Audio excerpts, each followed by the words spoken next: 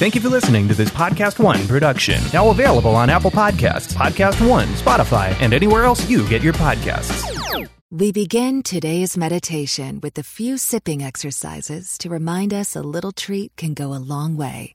So pick up your McCafe iced coffees, close your eyes, and deep sip in. And deep satisfaction out. Take a treat retreat at McDonald's. Right now, get a McCafe iced coffee in any size and any flavor for just 99 cents until 11 a.m. Price of participation may vary. Hey, everybody. Special treat for you. Probably one of the most influential conservatives on the planet. Someone who has influenced me more than almost any other conservative thinker out there. Dennis Prager, host of the Dennis Prager Show, the national radio program. Dennis Prager is a dear friend and someone who cares deeply about our country and defeating the left. This is one of my favorite conversations I've had recently. Before we get into it, I want to thank those of you that support our program that allows us to have incredible guests. For those of you that go to charliekirk.com/support, charliekirk.com/support, please consider becoming a monthly supporter of our program at charliekirk.com/support. Dennis Prager is here, everybody. Buckle up. Here we go. Charlie, what you've done is incredible here. Maybe Charlie Kirk is on the college campus. I want you to know we are lucky to have Charlie Kirk. Charlie Kirk's running the White House, folks. I want to thank Charlie. He's an incredible guy. His spirit, his love of this country. He's done an amazing job building one of the most powerful youth organizations ever created, Turning Point USA. We will not embrace the ideas that have destroyed countries, destroyed lives, and we are going to fight for freedom on campuses across the country. That's why we are here. Legacy Box is a super simple mail-in service to have all your videotapes, camcorder tapes, film reels, and pictures digitally preserved on a thumb drive, DVD, or cloud. I love Legacy Box. All of my family's archives, my ancestors that fought in the Civil War and that fought in the Revolutionary War, now I have all their pictures on Legacy Box. Are your family's memories trapped on an old camcorder tape or film reels? Was your favorite childhood memory caught on film or videotape and maybe it disappeared and you're regretful for that? Well, do something about it by going to Legacy Box. It's legacybox.com/Charlie and get 40% off your first order. You just mail it in, they catalog it, send all of the originals back to you, and a digital file. Do you need to rescue your recorded memories but haven't had any time to know where to start? Do you want these irreplaceable moments forever? Have them digitally preserved so they stand the test of time and can be passed down for generations to come. Get back perfectly preserved digital copies on a thumb drive. It's legacybox.com/Charlie. Buy today to take advantage of this exclusive offer. Send in when you're ready. Legacybox.com/Charlie. Save 40% while supplies last. Hey, everybody. Super thrilled to have this episode of the Charlie Kirk Show to present to you today. A friend of mine and someone who I have learned from more than any other person in the conservative movement in a variety of different ways. I have watched every single one of his fireside chats, and I catch as much of his daily radio show as I possibly can. Dennis Prager. Dennis, welcome officially to the Charlie Kirk Show. It's great to be with you, and if I have touched your life, then it has been a life well spent. Well, that's very kind, and I've read your book on happiness, and I'm trying to get through your Bible commentary. Not that it's difficult to read. It's just I'm doing it with such intentionality, and I keep, getting through. Well, my view is that if I don't have at least one life-changing idea per page, I failed. Well, there's a lot of truth to that. So I get to the 8th page, and I'm questioning whether or not I'm running my life correctly. And so I'm like this far through it. And then I'm taking voluminous notes. So that's great. So there's a lot happening in our country, and I want to ask you about that. And I also want to ask you about some things that I've heard you say multiple times and just kind of get more context on it, especially on how to live a good life, which is a focus of your life's work to try to create good people, which I think is a phenomenal mission statement for a country that we have been missing so greatly. Let's start with this, though, Dennis. Do you, in the last couple weeks, in the last 6 weeks, we have seen America grow into more discord and unrest, a lot of which you predicted years ago in your incredible writings and your book. It was still the last hope. Is that correct? Is that still the best hope? Still the best hope. where you talk about the American Trinity, and you aptly said in your book, you describe the left better than I have seen anyone else describe it, where they take their protests, they take their rituals with the same sort of intensity and the same sort of seriousness that a religious person would take a religious ritual. This is a religion to the left. It really is. So I guess, Dennis, let's start with this. Are you more or less optimistic about the future of America after what you've seen in these last couple months? I have a policy of answering questions honestly, as opposed to what is most effective. So it's more effective to say I'm optimistic, but I'm not. I'm less optimistic. But I need to add something unbelievably important. It doesn't matter. I don't fight one whit less because I'm less optimistic. Did the guys who stormed Normandy Beach, were they optimistic? Why would they be peeing in their pants on the landing strip if they were optimistic? You don't fight only when you're optimistic. It's when things look bad that the fighting is most necessary. Did Washington fight only when it looked good? I mean, people ask me this, and your question is entirely appropriate. But when people ask me this, I know that part of their thinking is, do I give up? That's do true. I give up is not the same as am I optimistic? That I'm not optimistic doesn't allow me to give up. All good people in history would have given up if the issue were determined solely by the question of optimism. The American dream is losing. I mean, to deny that is to be an idiot. And I'm not an idiot, so I can't deny it. I mean, we are bathing in lies because truth is not a left-wing value. By the way, I am glad you said it because I feel self-conscious, but I have to say it. If your viewers want to understand the left, they should read my book, Still the Best Hope, and to understand America. Yes, I think there were a lot of great books, but it's the best describing them both in one book. And I said exactly, America stands for three things: the American Trinity. In God we trust, liberty, e pluribus unum. The left hates all three. It has gotten rid of God. It totally, the whole point is to get rid of e pluribus unum, out of many one. The point is, Thomas Friedman of the New York Times. Out of many, many. Yes. Did I predict this or not? That's they hate the out of many one.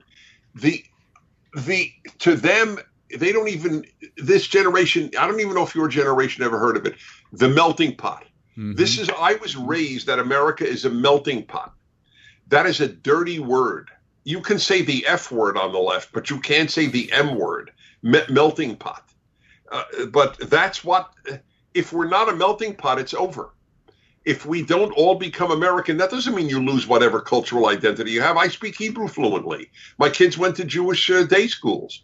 But we're through and through American. I'm in an area where I broadcast from an area in California where more Armenians live than anywhere except Armenia. They send their kids to Armenian schools, but they're crazy about America. Yes, that's fine. That doesn't matter. You can have your cultural issues, but or expressions, but they don't want us to all be American. Well, you're black, yeah. Capital B. That's right. And I think, Dennis, your answer by saying it's not an excuse to give up, that's correct. A lot of people ask that. They say, hey, Dennis, can I check out now? Is it okay since things are going so horribly? That's what the question really means. Yes. Are you up? If you only fight when you're optimistic, we don't need you. That's right. Well, and I think there is a second part of the question, though, why I ask it, which I think we have to be honest, because there's an equal as many people, though, that are complacent, that think that things just work in cycles, that we'll go back. That's a great point. And so that's a great point. Yeah, no, you're entirely right. You've given me a good reason to honestly say why I'm not optimistic. You can't be complacent. Don't take America for granted. We can lose it. And a lot of people do, and they believe because things have gone rather well for our country in the last couple decades, that we have this inevitability to self-correct, or it's gone good for this country for the last 200 years. Yes. I mean, except for the Civil War. Well, this country's been blessed. And some of these people that I talk to and communicate with, they say, Charlie, you're so alarmist. You're so intense. The downfall. No, there's a lot of it. There's a huge portion of America that believes this. And that believes what? This will pass? Oh, sure. Yeah, that's right. Yes, I communicate with a lot of those people, and predominantly in suburban America, that they don't want to necessarily get involved in the culture war. Well, they won't be very suburban if Biden wins, because he's going to put poor people's housing in the suburbs. That's exactly right. Well, and there won't be any police, so let's see how that one will work out. That's right. Yes, exactly. So, Dennis, you talk about a lot your time in Russia, growing up as a young man. And you smuggled Bibles, I believe, into Russia, if I'm not mistaken, right? Mm-hmm. I was at 21 years old. I was sent into the Soviet Union by Israel. The Israeli government, until 1967, it sent Israeli young people to smuggle in religious items and to smuggle out names of Jews who wanted to leave. So it's somewhat dangerous, but I'm not saying that I'm not a hero. But I don't want to understate that it was, it was somewhat risky behavior. But after the 6-Day War in 1967, the Soviets ended relations with Israel. So Israel sent Jews who were not Israeli. So I was an American Jew. They got my name at 21. I knew Russian and Hebrew, so I was like the perfect candidate to send in. I went for 4 weeks. And that was obviously life-shaping, and that's why I have been in public life, I guess, sort of like you. I have been in public life since the age of 21. Wow!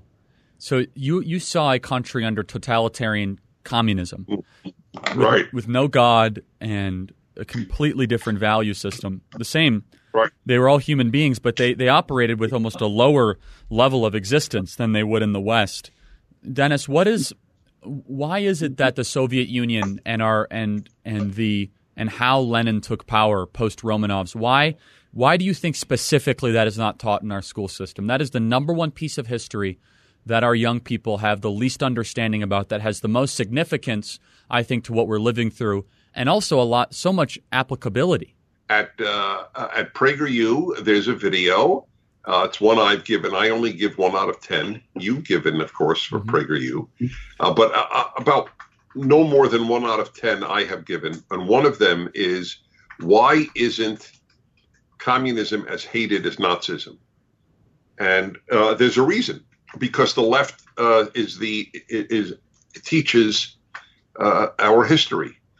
They're not interested in our knowing how evil left can be. They only want to teach how evil right can be. Whether you call Nazism right or left is not a debate I want to get into now. They call it right, so fine. Not fine, but it is what it is. But they don't teach left-wing evil. That's the issue. So I would be shocked if 1 out of 1,000 people your age can identify the Gulag Archipelago. Yes. By the way, I mean, even talking about Nazism, I wonder if 1 out of 100 could identify Auschwitz. That's correct. And the lessons of the 20th century we are eerily repeating, of grouping people by their skin color, allowing the loudest, most charismatic demagogue to get the most attention. And I believe it was Alexander Solzhenitsyn that wrote the Gulag Archipelago, or was it Dostoevsky? It was Alexander Solzhenitsyn, yeah. And that book, more so than any other, captures it actually probably contributed more to the downfall of the Soviet Union than almost any other missile defense system did, or any sort of military formations, because it was an honest assessment from within the Soviet Union as to how it fell and how it operated and eventually led to its fall. Dennis, outside of the Soviet Union, there's a lot of young people that watch this show and listen to this show. What is the one piece of history that you are saddened that they are not learning? That what is the one chapter in world or human history that you believe is not being taught, and because of that, we live in a less free America? So you're including all communist history? Not necessarily. You're excluding? No, it's your call. Are you asking me outside of communist history? Yes, let's say that. Outside of the communist history, what else do you think is not being taught? That is number one. So, all right, what is number two? I mean, number two, although, I mean, in some ways that would be number one, is the Bible. That is not taught means that you are going to have a generation with no wisdom. And wisdom is more important than good intentions. Good intentions, not only is the road to hell paved with good intentions, but good intentions without wisdom necessarily leads to evil. Not every person who is every person who is violent is vile, but not every protester is a bad person. A lot of these people mean well. They hate racism, which is, I agree with them. I hate racism. So they think they're doing good. They don't understand that Black Lives Matter is as dangerous as the Communist Party was in Russia in 1917. It hates America. It hates liberty. It hates Jews. By the way, anti-Semitism, Victor Davis Hanson wrote this week, and he's one of the giants of our time. Yes. And he wrote that what you are going to see if Biden wins when the left takes over is a serious increase in anti-Semitism. And the thing to know about anti-Semitism is this. Always, I wrote a book on this called Why the Jews. Always, anti-Semitism brings down the anti-Semites. Jews suffer the first, obviously. They're the target of the hatred. But there is no exception to anti-Semitism wrecking the anti-Semitic country. So it is always a symptom of the decline of a society when anti-Semitism rises. Always. It is the clearest symptom you have. Yes. And it repeats itself. And the book that you reference, and I remember flipping through it years ago, someone gave me a copy of it. You talk about how the Jews are typically always, obviously, God-centered, and they believe in the law. They work very hard, and because of that, a lot of people will gin up a lot of unnecessary and unwarranted resentment, and then try to organize forces. That's exactly why America is resented. In my book, it's interesting. I published the book a long time ago in my 30s. It's gone through. It's been in print for all of these years. Why the Jews? But interestingly, the last edition, about 10, 15 years ago, the third edition, I wrote a chapter on how anti-Americanism is almost identical to anti-Semitism. And now it turns out to be prophetic. America is hated for the same reasons, generally speaking, except for the theological ones, that Jews were hated. Jews did well, and I don't mean just financially. Most Jews were never rich, but Jews had a stable family life. They were not involved in violent crime. It was a stable, decent society, very little alcoholism, and they were resented. Also, because they said they were the chosen people.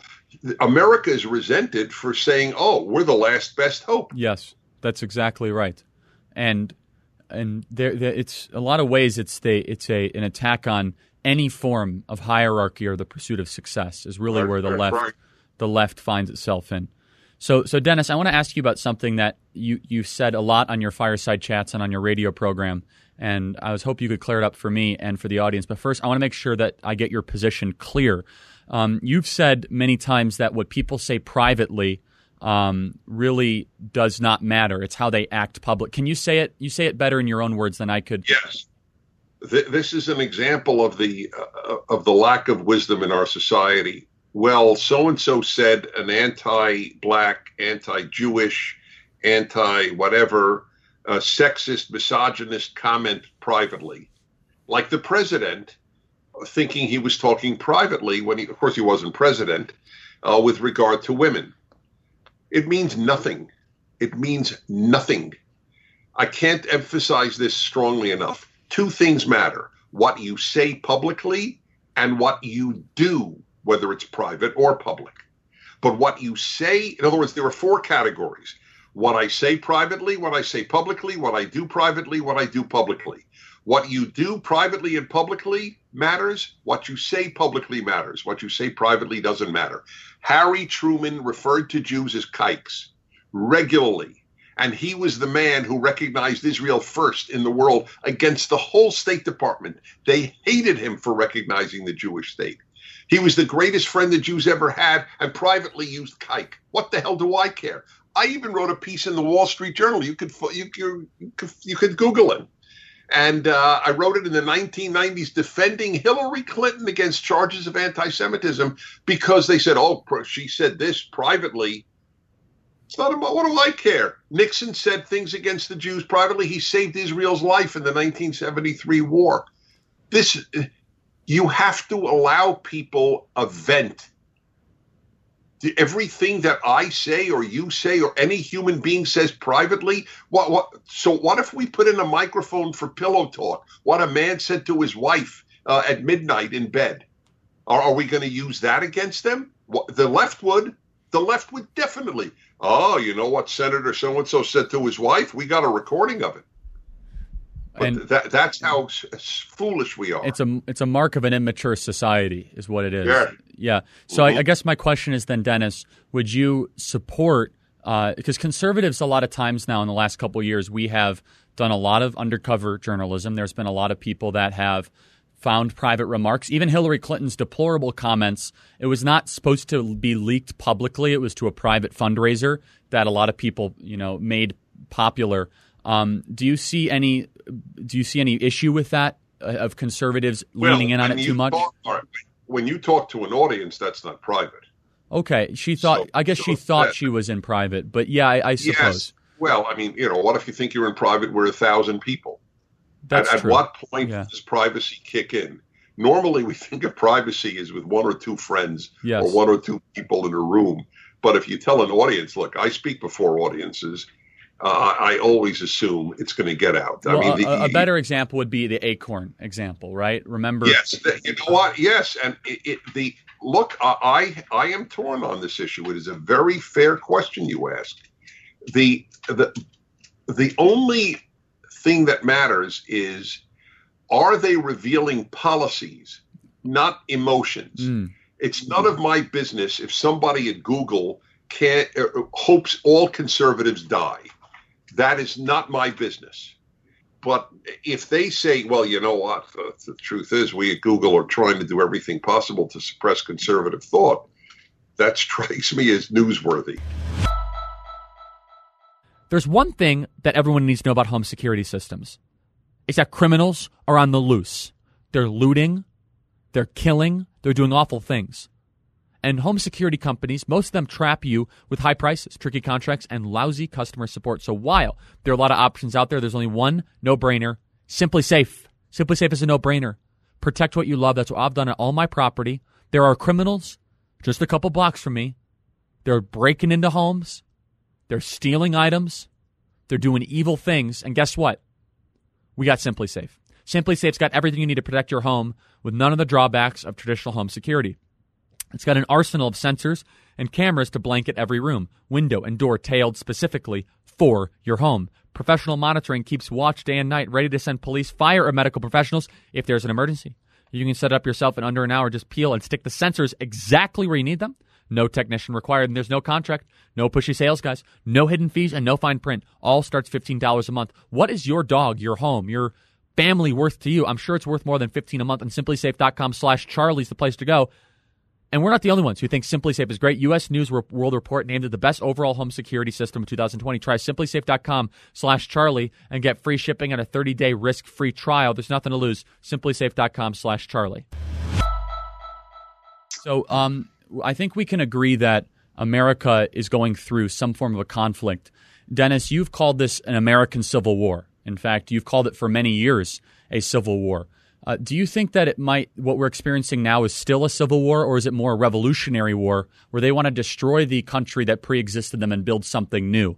For example, when Robespierre tried to take power in the French Revolution, we called it a revolutionary war, not the French Civil War.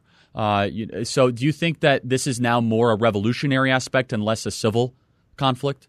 Well, if it's a revolutionary war within a society and not against an outside force, then by definition you have both civil war and a revolution.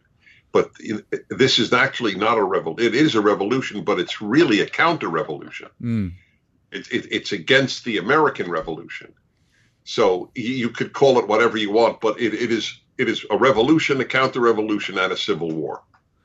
Yes. But I've said this was the second Civil War, as you pointed out, for many years, way before what's going on now. But I've always Otto. There we go. No, that's Snoopy. Otto never barks. If Otto barks, it means that that there's a grenade being thrown into the house. Otto's very calm. But the point that I've often made was there is a civil war in America, but only one side is fighting. That's what has always bothered me. Conservatives don't fight back. Some are. Certainly the president has been. But a handful, Ted Cruz does. But generally speaking, conservatives are not fighters. Yes. So that goes to my next question. What do you think has been the greatest failure of conservatives of the last couple decades? It seems conservatives had a huge amount of political power post-Reagan. We had a majority of the country believe that this is a generally decent country, and now we no longer have any of those sorts of successes in a lot of different ways. We have a generation that has been taught to hate America. What has been the greatest failure of the conservative movement? It emanates from right after World War II. The traditional American, if you call a person conservative, if you will, did not teach their children what America stands for. They assumed that just as they loved America and they loved liberty and they loved the flag, their kids would.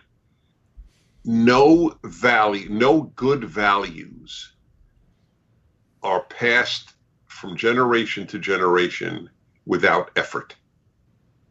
The effort that what is called the greatest generation, the World War II generation, the effort that they made was to provide their kids with everything they didn't have, namely peace and money, monetary security. And they gave them that by and large. And when I began lecturing at your age, I looked at audiences and said, you've given my generation everything you didn't have, but you haven't given my generation everything you did have. Wow. I think that's well put. And as an extension of that, my parents and my generation was taught even to a lesser extent about what America meant because we were being taught by the people that were never taught what America meant. And so it has a... Well, at worst, you were taught by people who loathed what America That's meant. Exactly right. It's the opposite of it. Yes. And now we're living through the consequences of that.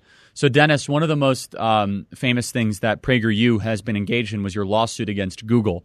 I think that you aptly pointed out as this is one of the most important issues of our time when Prager sued Google. I think the issue has only gotten worse in the last 18 months since your litigation started and all the tech elites and the tech giants. And I know that you guys are constantly fighting that battle. Should conservatives favor government Sherman antitrust action against these companies? Because I'm starting to believe that should probably become a let's just say option on the table. Of course. Again, your viewers can watch me testify in the U.S. Senate subcommittee. And I said in my remarks that people ignore largely what PragerU has suffered at the hands of YouTube, owned by Google. But I said, one day you will say they came after the conservatives and I did nothing. And then they came after me, and there was no one left to speak up for me. Mm-hmm. It was a play on a very famous statement about the Nazis. So now the left which always happens, it eats its own. So, with the Me Too excesses, so you have Al Franken, who was a big gung-ho fan of Me Too and all the feminists and women always believe a woman. And, the guy was removed for very nebulous reasons. Well, was there a picture of him jokingly with his hands on a model of a breast or something, or something to that effect? I mean, give me a break. This is in the realm of evil. Correct. I mean, there is. This is, by the way, I will admit, this is an argument I've had with my closest allies, which is evangelical Protestants, who for years, not all by any means, but evangelical callers would call my show, because I do shows not just on the news, and I have an Ultimate Issues Hour, talk often about religion, and I always have held there are gradations of sin. And many Christian callers would call me and say, no. In God's eyes, all sin is equal. And I say, wait, so you think that God believes molesting a child and stealing a stapler from the office are equivalent? That's right. They're both rebellions against God. So I throw up my hands and I would just think, God looks foolish if you say that. God is really as disturbed by a stapler being stolen as he is by a 7-year-old child being molested. Same thing with what happens to a woman. Then there's rape, and then there's a joke of a guy with his hands on the woman's breast or on the model of her body. I don't remember, was it real or a picture? I mean, my God, you can't see the difference. This is all lumped in with sexual attack. I mean, and I can't stand Al Franken. He's a moron, in my opinion. Yes, a bona fide moron. But nevertheless, it was a good example of, well, first they came after the conservatives, and then they started eating the liberals. Yes, and so anyway, so to answer your question, this notion of, well, private enterprise has free speech, that's like saying the utilities can do whatever they want with your electricity. What if the utilities decided to say, your local gas company or electrical power company, you know what, we will not provide electricity to conservatives. Hey, it's a private company. Why would you say, wait, you can't do that? Why? It's it's a private company. Why is this any different? Google supplies the roadway to the internet like your power company supplies the roadway to power. And so I think we've reached that breaking point where you can no longer protect free expression in our country in the First Amendment if tech companies don't want to allow that to happen. I think we're really... Exactly. Yeah. And I think the tech companies are more powerful than the government in a certain sense. I really do believe that. Certainly with regard to information, there's no comparison. Yes. So Dennis, you talk about a lot, and I was listening to one of your fireside chats where you talked about a fun kind of mini series you did with Jason Alexander, and I actually watched it. It was terrific on YouTube. They are terrific. For goodness sake. Yeah. Did you see For Goodness Sake 2? No, I didn't. I only saw the first one. There's For Goodness Sake 2, which is so appropriate. I did it with Larry Elder. It is so appropriate. It is about race.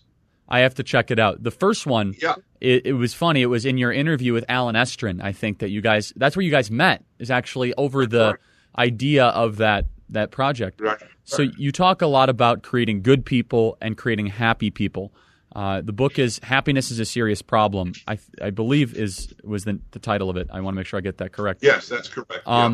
There's a lot of young people that listen to this podcast that we get emails from that struggle with living a good life and finding meaning, and we try to be more than just a political podcast to them. Can you just give a very short version, I know it doesn't do it justice, of what some applicable piece of advice, or at least just pique their curiosity so they'll pursue your book further? Well, the book on happiness has a chapter on meaning, but it is about happiness. If you want meaning, then obviously my Bible commentary, the Rational Bible, I beg people to read, which is, I have a lot of dignity and I hate begging people to anything, but I know it will change. Look, there are over 1,000 reviews. It's the best-selling Bible commentary in America, and atheists read it. It's called the Rational Bible. So for the question of meaning, but I could put it in a sentence. This is what has animated me. Okay, this. That it will or will not animate another, I fully recognize there are different ways of finding meaning in life. My basic core belief is there is a God, and God wants us to be good. That has always been my single biggest belief. Goodness is very hard to achieve on a personal level, and certainly on a societal level, which is why I'm so angry at the left, because they are crushing the best society thus far made. And that idea that God wants me to be as good as I could be, not an angel. I'm not interested in producing saints, just decent, good people. And that doesn't mean sinless. It doesn't mean saintly, just good. That has animated me. It has animated me to get married, make a family, have a religious community, in my case, a synagogue every Saturday. These are life-filling things. That America has allowed me to do this is one of the reasons I'm so grateful to America. You were not allowed to do this in the Soviet Union or in communist China. It's a different world. And what we have today is obvious. People do not have meaning. I have an equation. I have a lot of equations. This one is secularism plus affluence equals boredom. Bored people do a lot of damage, and you're never so bored as in a quarantine. So this is the worst possible circumstance. The bored are rioting. Yes. And so, Dennis, let's expound on this. You called the lockdown one of the greatest mistakes in American history, or the greatest. In world history. Can you elaborate? Because I agree. Yes. We bathe in lies. America is racist, systemically racist, a lie.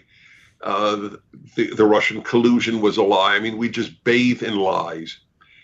So here's an example of they don't even realize they're lying. As a result of the pandemic, tens of millions of people are out of work. No, it's not a result of the pandemic. It's a result of the quarantine. It's a result of the lockdown. Yes. Sweden didn't lock down. Sweden never closed its schools. I don't know if there was one kid who died or one teacher who died. And by the way, let us say one kid will die. One kid will die. More than one kid will die in a car crash going to school. Should we not go to school? Well, actually, we shouldn't. We should have homeschooling. But if you're going to go to school, you can drive. Yes. There are risks in life. The damage that this has done, we're not even beginning to understand, because the government is cushioning the damage to many people's lives because of the checks it sent out. Yes. But who's going to pay $20 trillion in debt? Your generation. And it is an economic albatross I don't see how you will get out of, frankly. And then, of course, your generation believes, have the government even pay more, pay for my college. With what? Yes. Monopoly money? Well, I'll tell you, Dennis, if I wanted the destruction of America, I would want to destroy the purchasing power of the currency, get people addicted to government benefits, get 30 million people out of work. That's right. Yes. This plays into their hands. There's no question. Why is it that Democratic governors keep the states shut down and Republican open them up? There are two reasons. Democrats, as you move left, you are more scared of life and more scared of death. And the other reason is political. The worse off the country is, the better the chance of defeating Trump in November. Yes. Well, and also, so it's interesting. Here's a domestic example. South Dakota, the only state not to fully shut down, thanks to Governor Kristi Noem, lowest unemployment rate in the country, $19 million surplus. They have the lowest death rate per capita in the country. They have lower unemployment in certain parts of the state than ever before because cheap labor is not being brought in. And they get this, Dennis. They were sent $1 billion by the federal government, and Governor Noem tried to return it, and they wouldn't take it. So she's decided just to spend it on economic development all across her state. And what's interesting is that many of these states could have treated their rural counties like South Dakota. You have to understand is that, so California could have had many of their states as mini South Dakotas that could have been very sane. Instead, they locked everything down all at once, and we've seen how that has worked, and it hasn't. By the way, I love that woman. She loves liberty. She does. She does. No, she's articulate. She loves liberty. Loves liberty is enough, but she's really terrific. I hope she runs for president one day. Yeah, I do too. So in a couple of minutes left here, Dennis, but this kind of goes to a question that I have that I've been struggling with. And you know Russian history very well, and you know the Cultural Revolution. I'm afraid that we as conservatives have focused too much on the cultural reason as to why we're losing the country and not enough on the economic.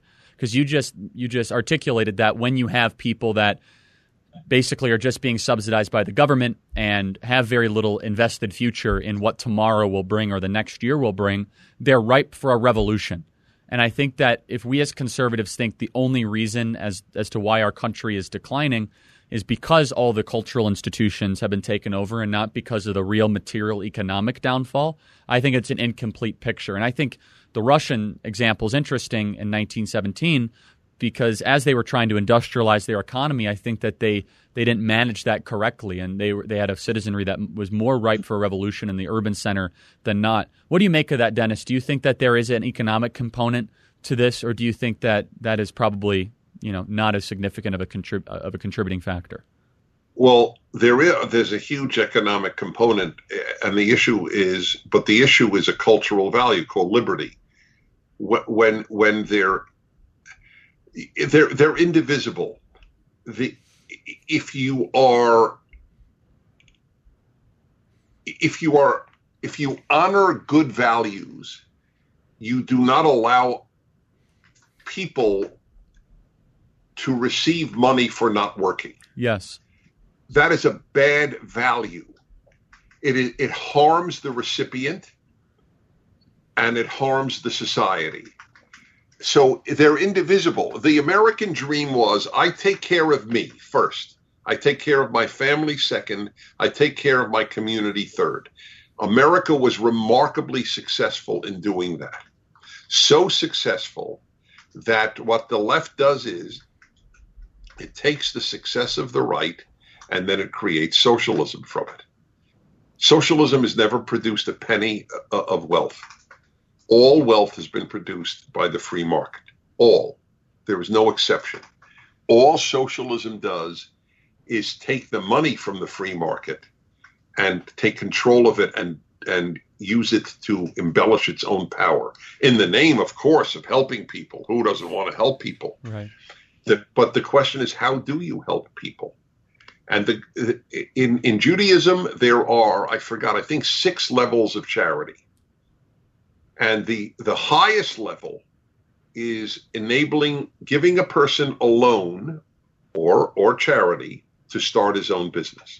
That is the highest level of charity. This was developed 1,000 years ago, before capitalism, by Maimonides, the greatest Jewish philosopher. Incredible. Last question, Dennis.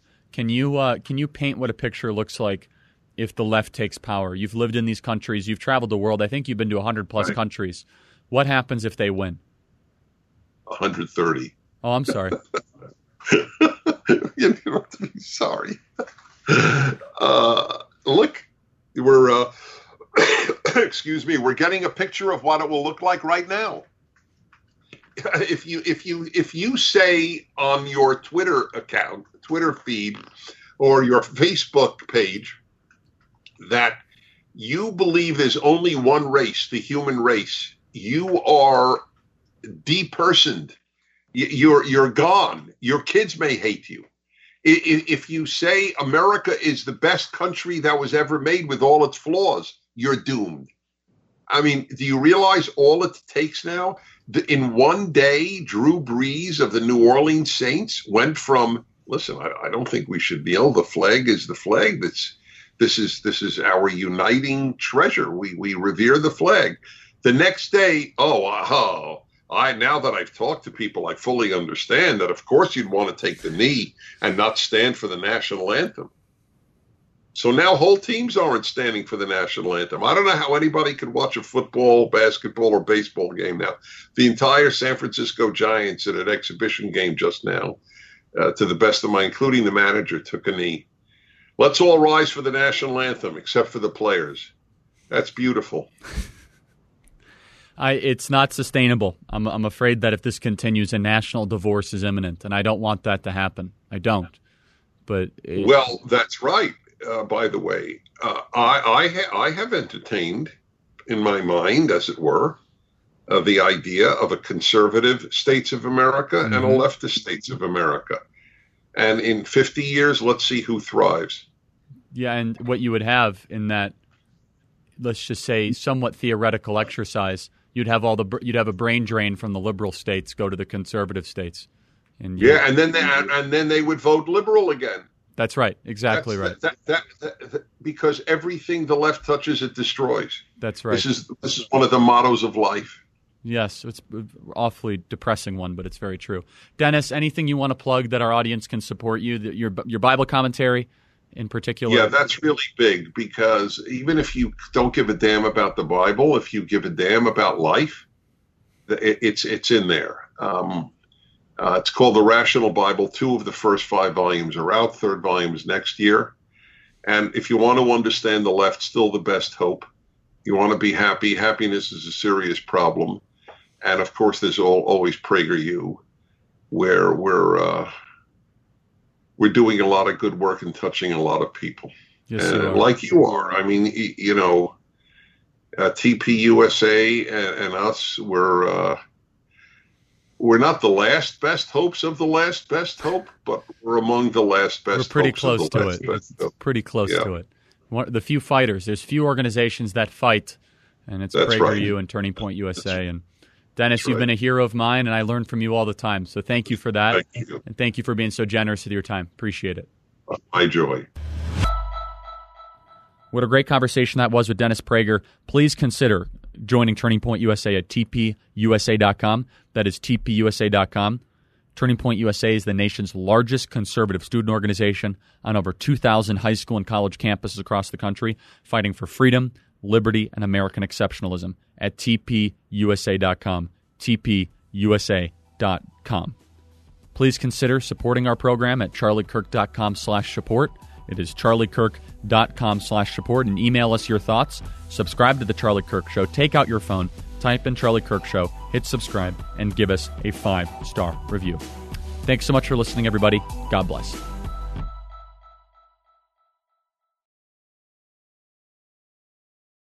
We begin today's meditation with a few sipping exercises to remind us a little treat can go a long way. So pick up your McCafe iced coffees, close your eyes, and deep sip in. And deep satisfaction out. Take a treat retreat at McDonald's. Right now, get a McCafe iced coffee in any size and any flavor for just 99 cents until 11 a.m. Price and participation may vary.